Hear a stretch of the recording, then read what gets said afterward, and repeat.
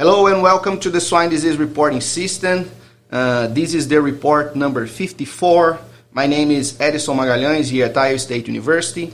Hello, I am Giovanni Trevisan here at Iowa State University. Hello, my name is Guilherme César from Iowa State University. And today we're going to cover the findings from the previous month, the month of July 2022, at the SDRS report. And also we're going to have a discussion with Dr. Marcelo Almeida. He's our invited guest here today at the SDRS. Dr. Almeida is currently a clinical assistant professor at Iowa State University, serving as a diagnostician in the veterinary diagnostic laboratory. Dr. Almeida got his DVN from the Universidade de Brasília and his PhD in population sciences and animal health here at Iowa State University. His PhD was on PER surveillance in weaning age piglets, and currently Dr. Almeida is investigating APP and E. coli outbreaks in the U.S. So, Dr. Almeida, it's a pleasure for us to have you here today and looking forward for the discussion. Thank you. Thank you all guys for having me here today. So yeah, let's get started. So thank you, Dr. Almeida, for accepting our invitation to be part of our show. And before we start our discussion with Dr. Almeida, Giovanni, what are the main findings in the SDRS for the month of July? Well, we are in the time of the year that we usually expect to see less activity of the agents in the field. And when we think about that, the only exception that we have is Mycoplasma pneumoniae that start growing up the detection at this time of the year, and that's according to the expected and is occurring. On the other side, if you look specifically for PRRS virus, there is this decreasing activity of PRRS virus during June, July that's happening at an overall level. But when you look at the regional level, there still be activity of this virus above expected in states like Missouri, Nebraska, South Dakota. Those are associated with more detection of the lineage 1C variant strain. So it seems like the strain entered in the beginning of the year was a lower detection during March, April, and then in May and June started to have a new wave of increased detection of this strain there. So this is consistent with what we see in the field. And some reporting of depopulation of breeding herds has been sent to us by the advisory group, and it seems that that's going to help to decrease the detection of this agent. On other regions like Indiana, for example, we still have increased the activity of PRRS virus, and this is due to a different strain from a 174 lineage 1A strain that is happening in that region and causing problem in the field.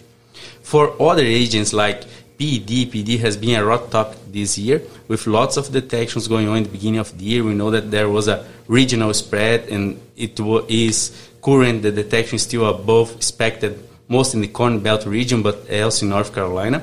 However, when we see that there is a decrease in detection by PCR of this agent, and looking specifically for a state ICU diagnosis that the number of tissue cases are going down, that's a good signal on the horizon that this may be under control. If you look for other agent that is caught our attention is influenza A virus, and specifically detection from the win-to-market age category. The month of July historically has been the month that with lower overall detection for this agent. But this year we saw an increased detection occurring in the win-to-market age category. So there is some reports of some case of flu happening in some of those finishing barn that is a typical the presentation that may be a contribution for this increased detection.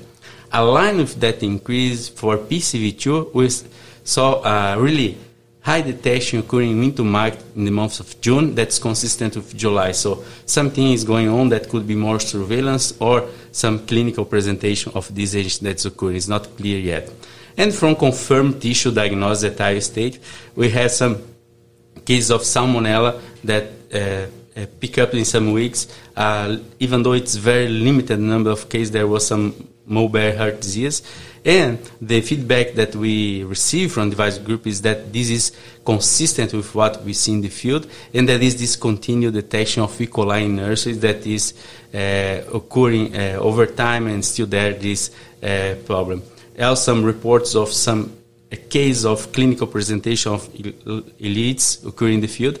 So this is a high-level overview of what's happening in the field and lots of different activity across different agents. Oh, very good. Thanks, Giovanni, for the updates from the previous month. And now we're going to move forward to our conversation with Dr. Almeida. So at Dr. Almeida, we're going to focus on outbreak investigation and population-based sampling discussion. But Dr. Almeida, as Giovanni just mentioned, for example, advisory group mentioning about the E. coli in the field in nurseries predisposing to co-infections with other pathogens. So you're currently working with E. coli strains that affect the industry, causing losses in sow farms and both sow farms and nurseries. Could you give us an overall situation of E. coli in the U.S. and what are you investigating regarding this pathogen? Yeah, sure. Very good question, Edson. So in the conversations that I've had with different production systems, different vets across the U.S., I think the perception is that we have an increased number of cases, especially post-weaning due to E. coli. So when we look at the data generated here at the lab, which does not represent, a prevalence at the United States, but it can give us some trends of what's going on over time. It's very clear that we're having an increased number of cases of post-weaning colibacillosis. So just to give you some numbers, for example, from 2011 to 2018, we had an average of diagnosed cases of 326 cases per year. And then in 2019 and 20, we averaged about 540 cases, so we had an increase in there. But in the last year, that was 862 confirmed cases of post-weaning E. coli. So that's almost 60% increase considering the numbers from 2019 and 20. That's a big jump. So due to that increase, we kind of started investigating some of those cases along with some vets in the field. And with the help of Dr. Ganwuli here, we did some whole genome sequencing of some strains. And what he found was this new Digen gene, which is present in cases of human consequence or diarrhea in children, but had never been reported in sick pigs. And that gene is called TIA.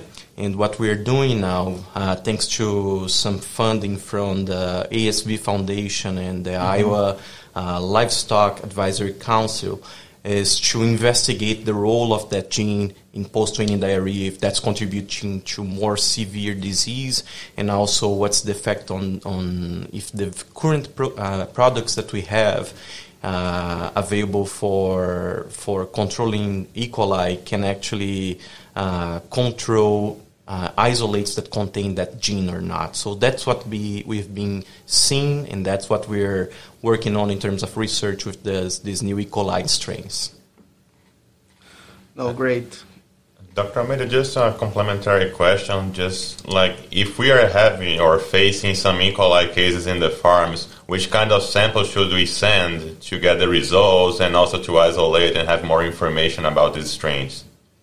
So I guess in general, just for enteric challenges, the best samples are samples from pigs that were acutely affected, non-medicated, that you're euthanizing when you are collecting those pigs at the farm, because then we'll have the chance for better preserved tissues for both the histopathological evaluation, but also for culture.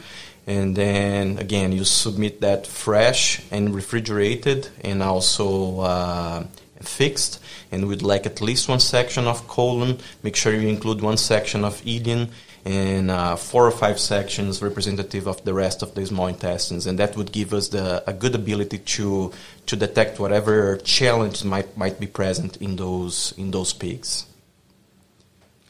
Oh, great. Those are great information, Marcelo, and thank you for sharing that with the Swine Disease Reporting System audience. That's very much appreciated. And you have been out of the grid doing this type of investigation about emerging or re-emerging pathogens. And if we recall correct, it was at the end of 2021 when we started to see some increased tissue diagnosis of APP, and you went further with that and started to further exploring and doing some field-applied study in this area of what was going on, a regional area problem that was happening in Iowa, more specifically. Mm-hmm. Would you mind sharing with us what you did learn with that, and what is the take-home for the audience about this APP situation that was going on here in Iowa at the end of 2021? Yeah, I think first we would just like to acknowledge SHIC for funding a few initiatives to investigate what happened there with APP. And some of our collaborators in that project, which include Dr. Daryl Holtkamp, Dr. Gustavo Silva, Isadora Machado, Mafada Mil Homens, Ana Paula Silva, Dr. Luna Michael from the VDL here helping with the initial coordination with the production systems, pathological findings, and laboratory findings. And also Dr. Marcelo Gottschalk from the University of Montreal and Dr. Anthony Vincent from the University of Laval in Quebec that we're working on genetic characterization of those strains. But like you said, Giovanni, in late November of last year, we started to see some activity of APP in the north central region of Iowa. And during approximately 60 days, we had 20 cases in a tightly geographical area of about 20 miles radius. And those were involved nine different production systems. And when we started digging in that, because the veterinarians were curious about how that was moving around in that region, we were able to identify a common serotype, which was APP serotype 15. And that triggered some more investigations, right? We contacted SHIC, and then that led to the outbreak investigation that was led by Dr. Holtkamp and Machado. And what they learned there during those investigations is that the main factors that could lead to the lateral transmission of APP among those sites that were affected would be related to rendering practices and people movement. So biosecurity failures could be one of the main factors driving the lateral transmission of APP in that region during that time. So right now we are still seeing some cases. Right now we are at 30 cases involving at least 12 different systems. And what we are doing in addition to that initial outbreak investigation, we collected some samples from a site that had that broke to understand the post-outbreak dynamics in different sample types and also the environmental persistence of that APP to see if that could be actually one of the factors that's contributing to the transmission of the APP in the area. We are also doing the genetic characterization of those strains, like we mentioned with our collaborators in Canada. And what we learned at this point is that the strains involved in this outbreak, they are forming a distinct cluster within the serotype 15. So showing that's a very particular strain that's moving around. So what we're trying to understand now is there any thing different in these strains that's contributing to the outbreak the way we are seeing at this point? So we're keep digging on that, and we hope to share some more findings in the future. And the other thing that we are doing is also trying to understand the in vitro stability of this strain compared to the historical APP 15, and also to a non-high virulence strain of serotype 1. Those are great finds and lots of work there, Marcel. Thank you for doing that. And if I understood correct, there is two big take-homes there. The first one is we need to keep looking for genetic evolution of the agents over time. In this case, it seems like APP find a way to genetic evolve and be more pathogenic for this specific strain. And failures on biosecurity practice and biocontainment help it to spread the agent across different farms. So that highlights the importance to keep looking for how we do people and animal movement across farms, live or dead animals. Mm-hmm. That's correct. Marcelo, you mentioned that this new cluster for these outbreaks that occur. So all the outbreaks, the strains that you guys isolated, were within this cluster? Yeah, there were two. There's at least two different clusters. So the biggest portion, probably 95% of the outbreaks were within this bigger cluster, and then we have a system that had the outbreaks of APP 15 that they were a little different than this main cluster. So that specific system, they were clustering with historical strains that we had in the U.S. So that might just be a coincidence that the outbreak was happening at the same time within the same region. Makes sense. And Marcelo, just another question. Do you think is that anything different that we can do just to improve the surveillance for APP and to avoid to have these cases again in the future? I'm not sure if surveillance by itself, of course, it's very important to understand what's the status of your sow farm, to take measures, even if it's trying to eliminate or repopulate the sow farm with a clean breeding stock. But if not, at least understand that the downstream flow may suffer of that disease. And if that's the case, try to work with your neighbors and to increase your biosecurity practices in terms of biocontainment so the disease doesn't spread within the region. Oh, that's amazing. Thank you for sharing this information. And just our last question right now. You worked for several years developing the family oral fluid sample type.